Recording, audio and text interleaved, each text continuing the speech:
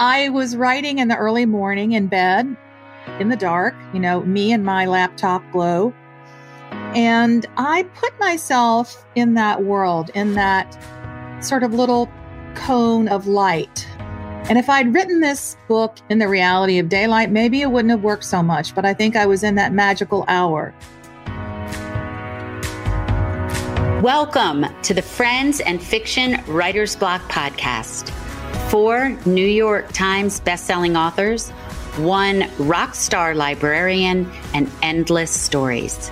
Join Mary Kay Andrews, Kristen Harmel, Christy Woodson Harvey, and Patty Callahan Henry, along with Ron Block. As novelists, we are 4 longtime friends with 70 books between us. And I am Ron Block. Please join us for fascinating author interviews and insider talk about publishing and writing. If you love books and are curious about the writing world, you are in the right place. Welcome to a holly jolly episode of Friends and Fiction Writer's Block podcast featuring one of our own.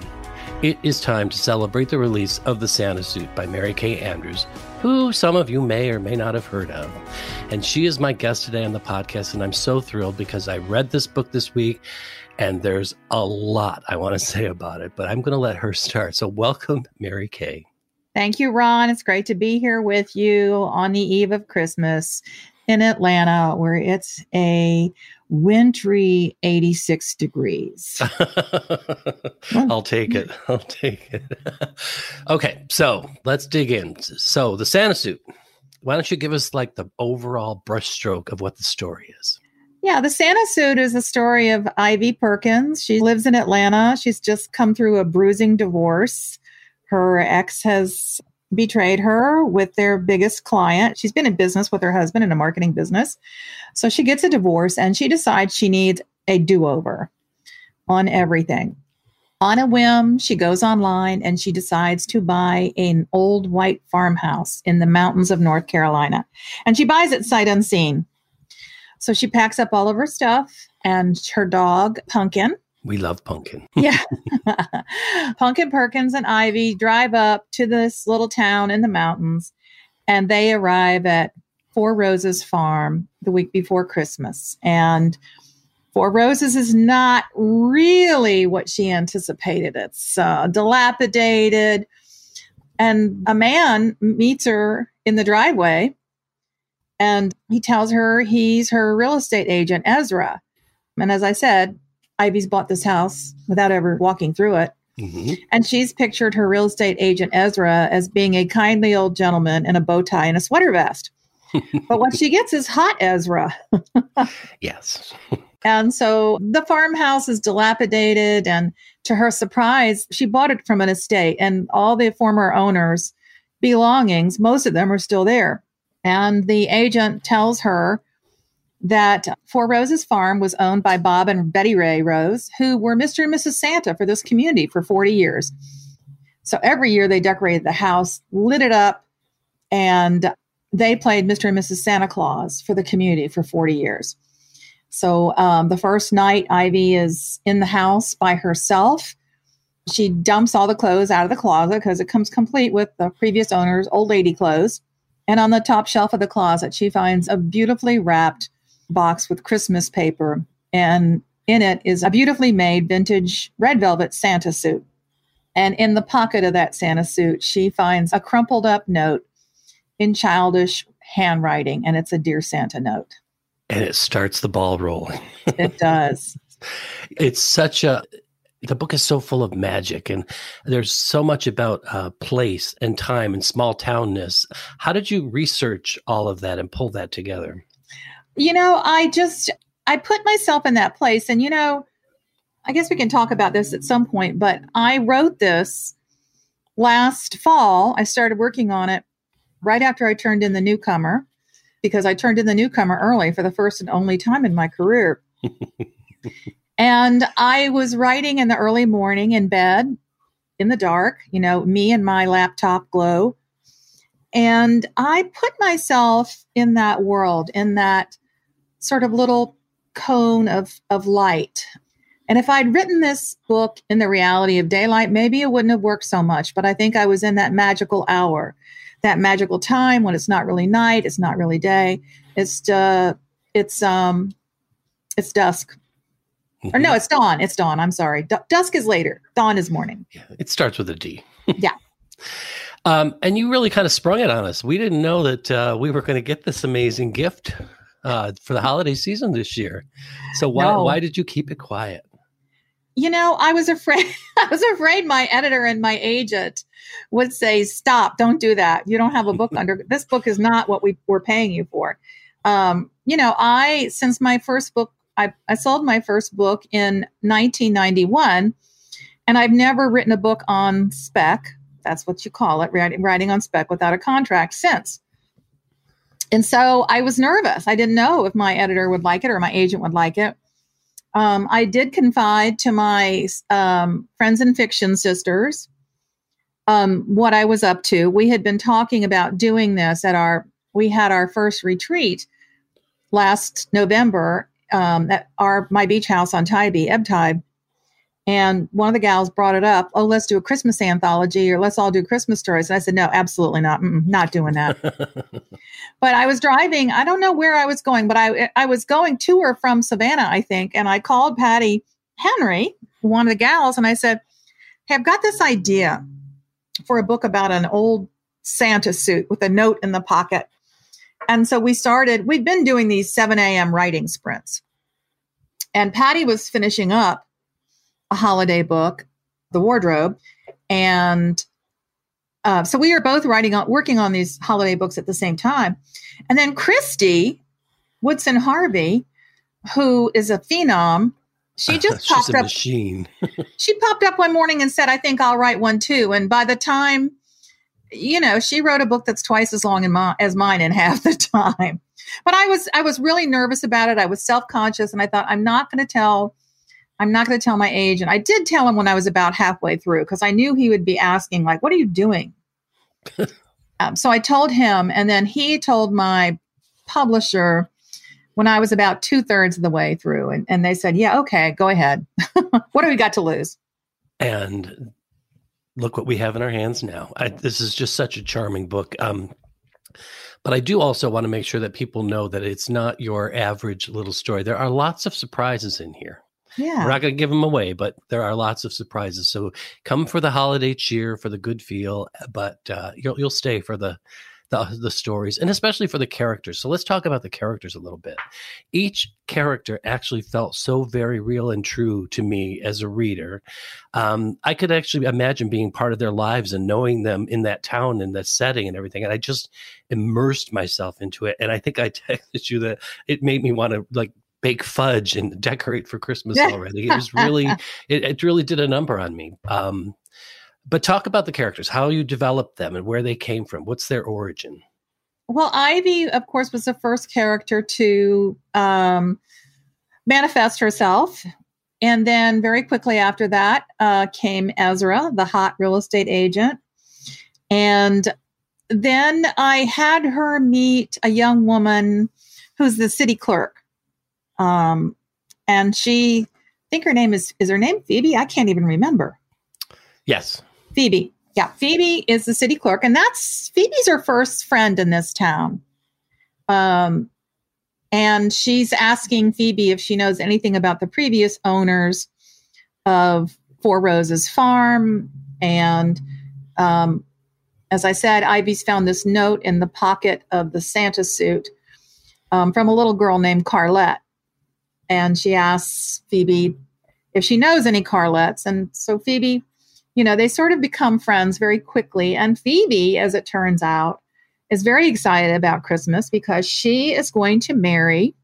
She's gotten engaged to a man she's met online. Mm-hmm.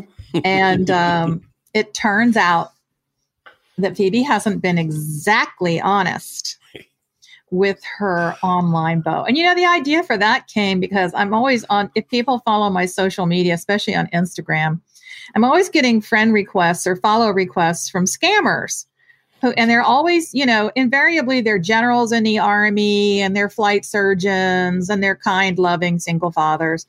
And of course, they're all scammers. They're never what they pretend to be.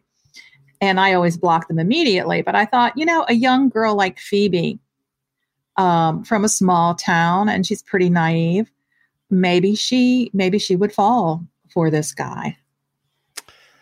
Yes, that's such a great part of the whole book, how that all plays out.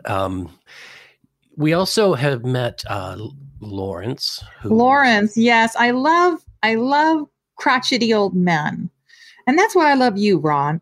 Well, I did ask you if I could play him in the movie. Yes, you did. Yes. I think I'm afraid to tell you're too young to play Lawrence Jones. But Lawrence, makeup. Yeah. Lawrence lives alone, and he's pretty spry, and he's lived in this house for many years, and Lawrence is lonely. And so one day Ivy knocks on his door and asks him some questions, and they become friends. And Lawrence particularly likes Pumpkin, Ivy's dog, who visits with him. So, I really love a cranky old man. I mean, I'm married to one. He's not listening, is he? No, he's mowing the lawn. I can't believe you can't hear it. Whenever I'm doing a podcast or a webcast or whatever, invariably he feels the need to start blowing with gas blowers or mowing. So, of course. Or the dog, or someone comes to the door and the doorbell rings and the dogs go berserk. That's my life. That is. It sounds very typical. Very typical. So, through the story, you also touch on some very, very important and relevant topics, and one of them is that the little girl who wrote the note, her name is Carlette. We learned that her father had been MIA in Vietnam. So, can you talk about that and weaving that into the story and why? The note that Ivy finds in the Santa suit says, "Dear Santa, my mommy's sad all the time.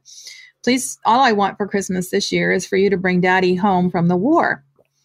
Signed, your friend Carlette." And so Ivy, of course, her imagination, her curiosity is piqued. She sets about trying to find out not only who was Carlette, but did her daddy come home from the war? Right. And so what she finds out is that, and I don't think this is a spoiler. Do you think this is a spoiler, Ron? Yeah. It is? If I say that her daddy is MIA? Oh, no, that's not a spoiler. Right. Her daddy did not come home from the war. Ivy finds that out pretty quickly. Her daddy was MIA in Vietnam. And so I went down that rabbit hole. I started researching what happens. And, they're still digging up remains in remote parts of the jungle in Vietnam from soldiers, especially ones who died in crashes like Carlette's daddy Everett died in a helicopter crash. And so I finally had to say, you have to come out of this hole. You can't make this whole book about that. Right. But it was really interesting and it touched me. I'm at the age, I'm 67. And so I'm old enough to remember when I was in high school, we wore bracelets for POWs and MIAs, and they had the POW and MIA soldiers' names on them. Yep. So I remember that. And then some people wore dog tags and stuff. So I just thought it was important to, when you're writing a Christmas novel, you want it to be heartfelt and heartwarming and like a warm cup of cocoa, but you can't have light without dark. You need that contrast, I think. And so, and Ivy's, come out of a kind of a dark, lonely place. So, I think the best way to do that is to say, well, yeah, there's been some sadness. All of us have had some sadness in our lives, but, the way you move forward through that if you can. And so, that was the reason to do that. And it was really good. And I think that's part of what draws the reader in is that it's not just they did this, they went there, they're here. It's really the people are really, well, for lack of a better term, they've got meat on their bones. They have a story and you really tell it so beautifully that you just cheer for everybody or not. but you really have strong feelings about each of the characters. So let's talk also about Christmas books in general. This is your fourth Christmas book. Yeah. Do you approach these differently than, since you just talked about it a little bit, do you approach these differently than your summer books? I do. When I wrote my first Christmas book, it was Blue Christmas, and that came out I had to look it up. It came out in 2006. And it was actually my editor's idea at the time. She said, my daughter was getting married, and I was like, I got to pay for a wedding. And she said, well, I know how you can do that. You could write a Christmas novella. And I want you to write about Savannah at Christmas, the characters that I'd written about before, Wheezy and Bebe from Blue Christmas, or from Savannah Blues and Savannah Breeze. And I said, I don't know how to do this. And one thing she said was, because you're writing a novella, it's a fairly compact story. It helps if your characters have some kind of established relationship. And it also helps if you have a closed-ended story. And I started reading other Christmas novellas. And one of my favorite ones I read when I was getting ready to write Blue Christmas was Fannie Flagg's Redbird Christmas. Oh, yeah. Which was sweet, but it wasn't saccharine sweet. I really don't want to write a story that's so saccharine sweet it hurts your teeth. I want to write a story, that's realistic but heartwarming. And so yeah, close-ended story. It helps if the characters in the Santa suit don't know each other to begin with. But so that was a bit of a hurdle, getting Ivy insinuated into that community quickly. And a good way to do that is if you have a tight time period. I mean, it's just the week before Christmas. It's not ages and ages and ages. So after I wrote Blue Christmas, before I wrote that, I wrote a mystery series, the Callahan Garrity mystery series, and I wrote a Christmas book in that series called Midnight Clear, and that was another book that the characters were continuing characters, and there was a strong family element to that story. There's a question about Callahan's brother, who's sort of the bad seed of the family. Up until I wrote that book, I didn't even know she had a brother. And then I wrote Christmas Bliss. I guess that book has been out about 8 or 9 years, and that's another of the Savannah series. So again, I want, and each one comes with different challenges, a different set of characters. And for me, I write these big, long, complicated plots. And so for me, it's a great exercise in, plotting something that's smaller and more compact and not as complicated. Yes. Yes.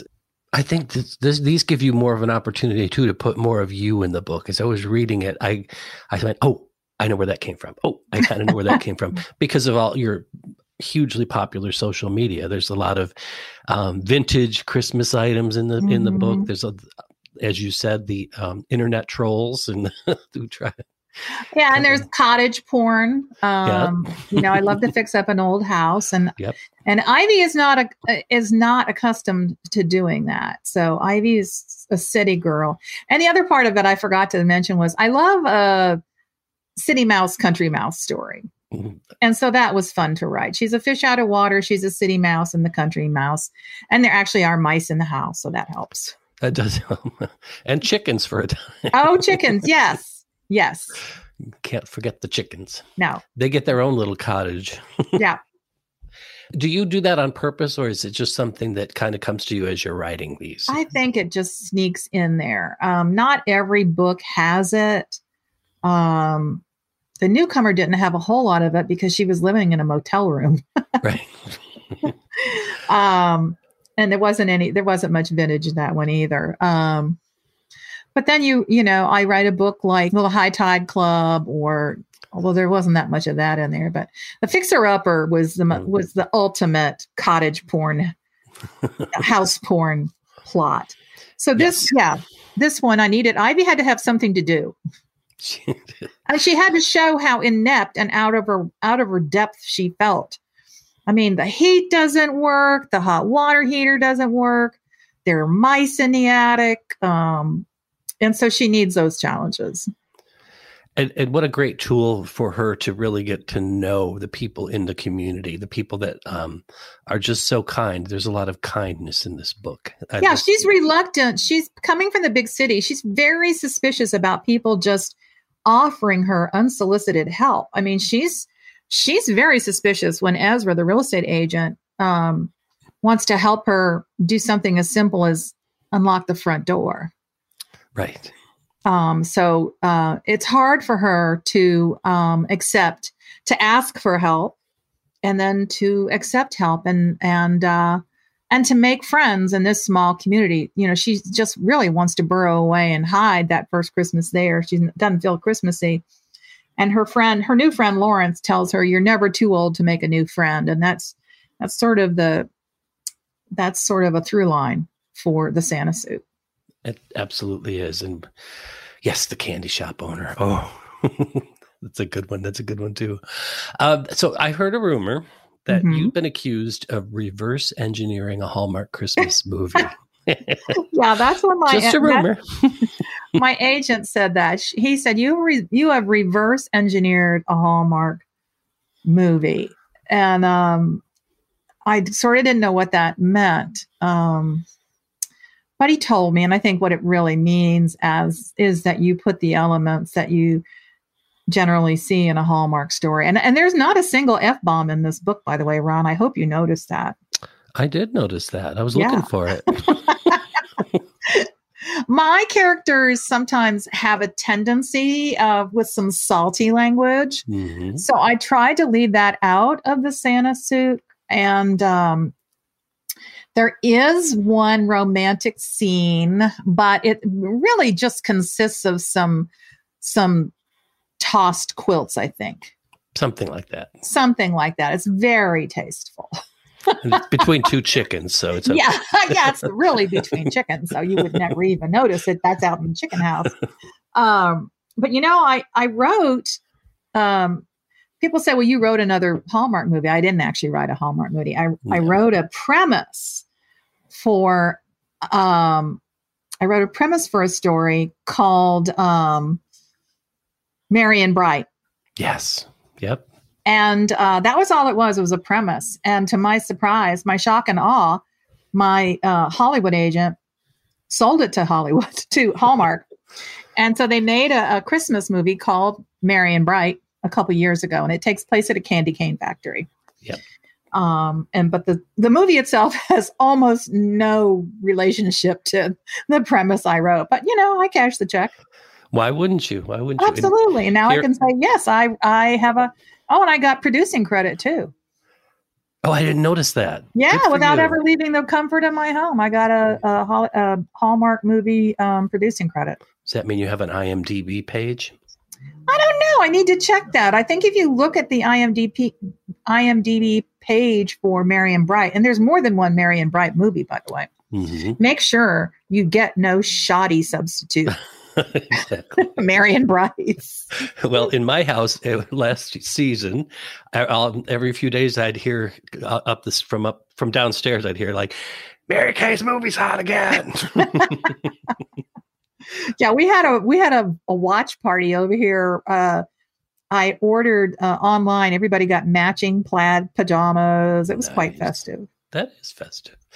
So, and the Santa suit, again, as I said before, it's just full of magic and hope and kindness. And it reminds me of an old song that was kind of running through my head. "We Need a Little Christmas," which is, I think, from the Rosalind Russell film. Annie Mame.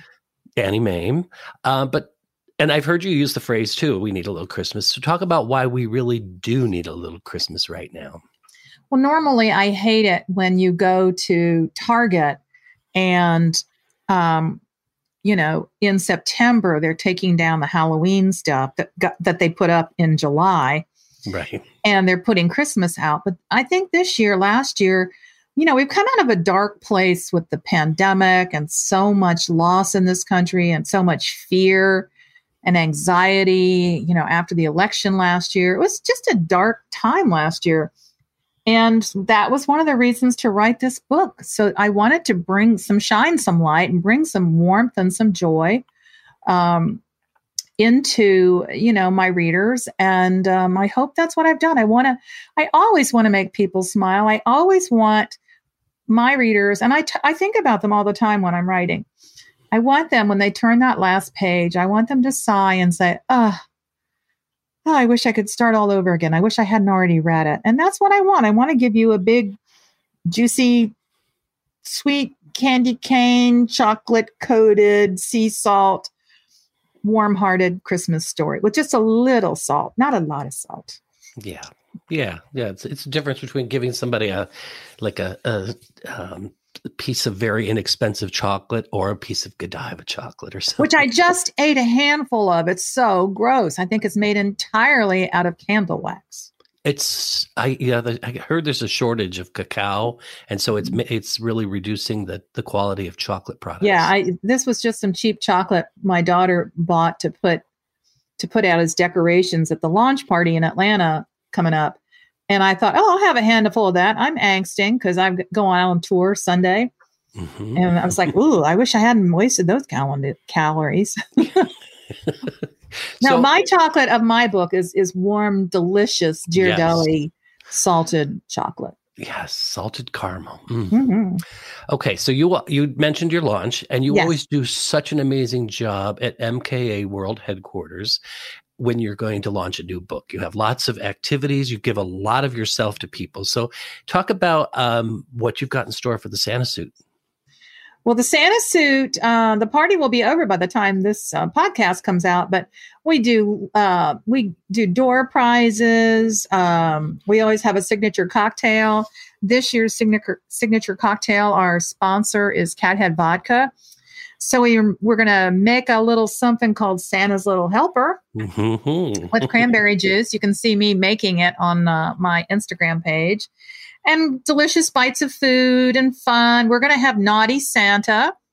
Oh. So that ought to be fun. Unfortunately, with COVID precautions, I can't allow people to sit on Naughty Santa's lap. But he'll be circulating and people can have their photos made with him. And then we'll do another launch, and the door prize proceeds, you buy raffle tickets, those will go to a great Atlanta charity called Helping Mamas that provides diapers, infant formula, baby food, and period products for moms who need some help. And then in Savannah, Monday, we're doing a launch there, and the proceeds from those tickets will go to, in fact, the event is sponsored by it's called Cure for Childhood Cancer. So those proceeds will benefit childhood cancer. That's amazing. What a great way to give back, and for readers who are already huge fans of yours to love you even more. The Christmas time. Let's talk about Christmas time. I suspect that that's your favorite time of the year. I have just a feeling. I don't know. But tell me what Christmas means to you, how you celebrate. What are some of your favorite parts of it? Well, we buy the tree, usually Thanksgiving weekend. And then after several hours of bickering and death threats, my husband puts it up. We always buy a fresh Fraser fir in the living room, and he and he alone puts the lights on that tree. They must be white twinkle lights of a specific kind, and they must be spaced with engineering precision. And then he steps away, and I fling as much stuff on that tree as I can. I have a huge collection of vintage, shiny, bright ornaments and old ornaments I've been collecting for, 30 years probably. And the front of the house gets lit up with white lights, never colored lights. No. It must be colored lights. Every year we have an argument about, you are not allowed to get up on a ladder. You cannot get up on the roof. I go inside and then I look out. He's up on the roof. So that happens. We go to midnight mass, but it's not at midnight. We go at about 5 o'clock because of the young grandchildren. We come back to my house and we have the ritualistic baked ham, big ass ham, and green beans and mac and cheese. And everybody can open one present that night. And then the next morning, bedlam ensues. We have specific dishes for breakfast, and then we basically eat and gorge ourselves for 48 hours straight. Sounds great. Yeah. And then we fall into a food coma. Exactly. What's your favorite Christmas movie? Oh, that's easy. White Christmas. Here you go. Yep. Yeah. In fact, when I wrote Midnight Clear, my first Christmas book, I had a costumer make me a replica of Rosemary Clooney's dress, Mrs. Santa Claus dress from the finale of White Christmas. Now, I still have it, but I can no longer wedge myself into it because I've had it for 20 years. So, and that was my body 20 years ago. But if you look at on my social media, you'll see a picture of me in the Mrs. Santa Claus dress. Oh, what a cool behind the scenes story. I just saw that picture this morning. Yay. Now I know. You and Rosemary Clooney. Yeah, me and Rosemary. What tunes do you have spinning in your ears around Christmas? Well, my favorite is the Phil Spector Merry Christmas to You album that he made with all of the Phil Spector groups. And of course, my favorite song off of that, these are all songs from the late 50s, early 60s, is Christmas Baby Please Come Home with the incomparable Darlene Love.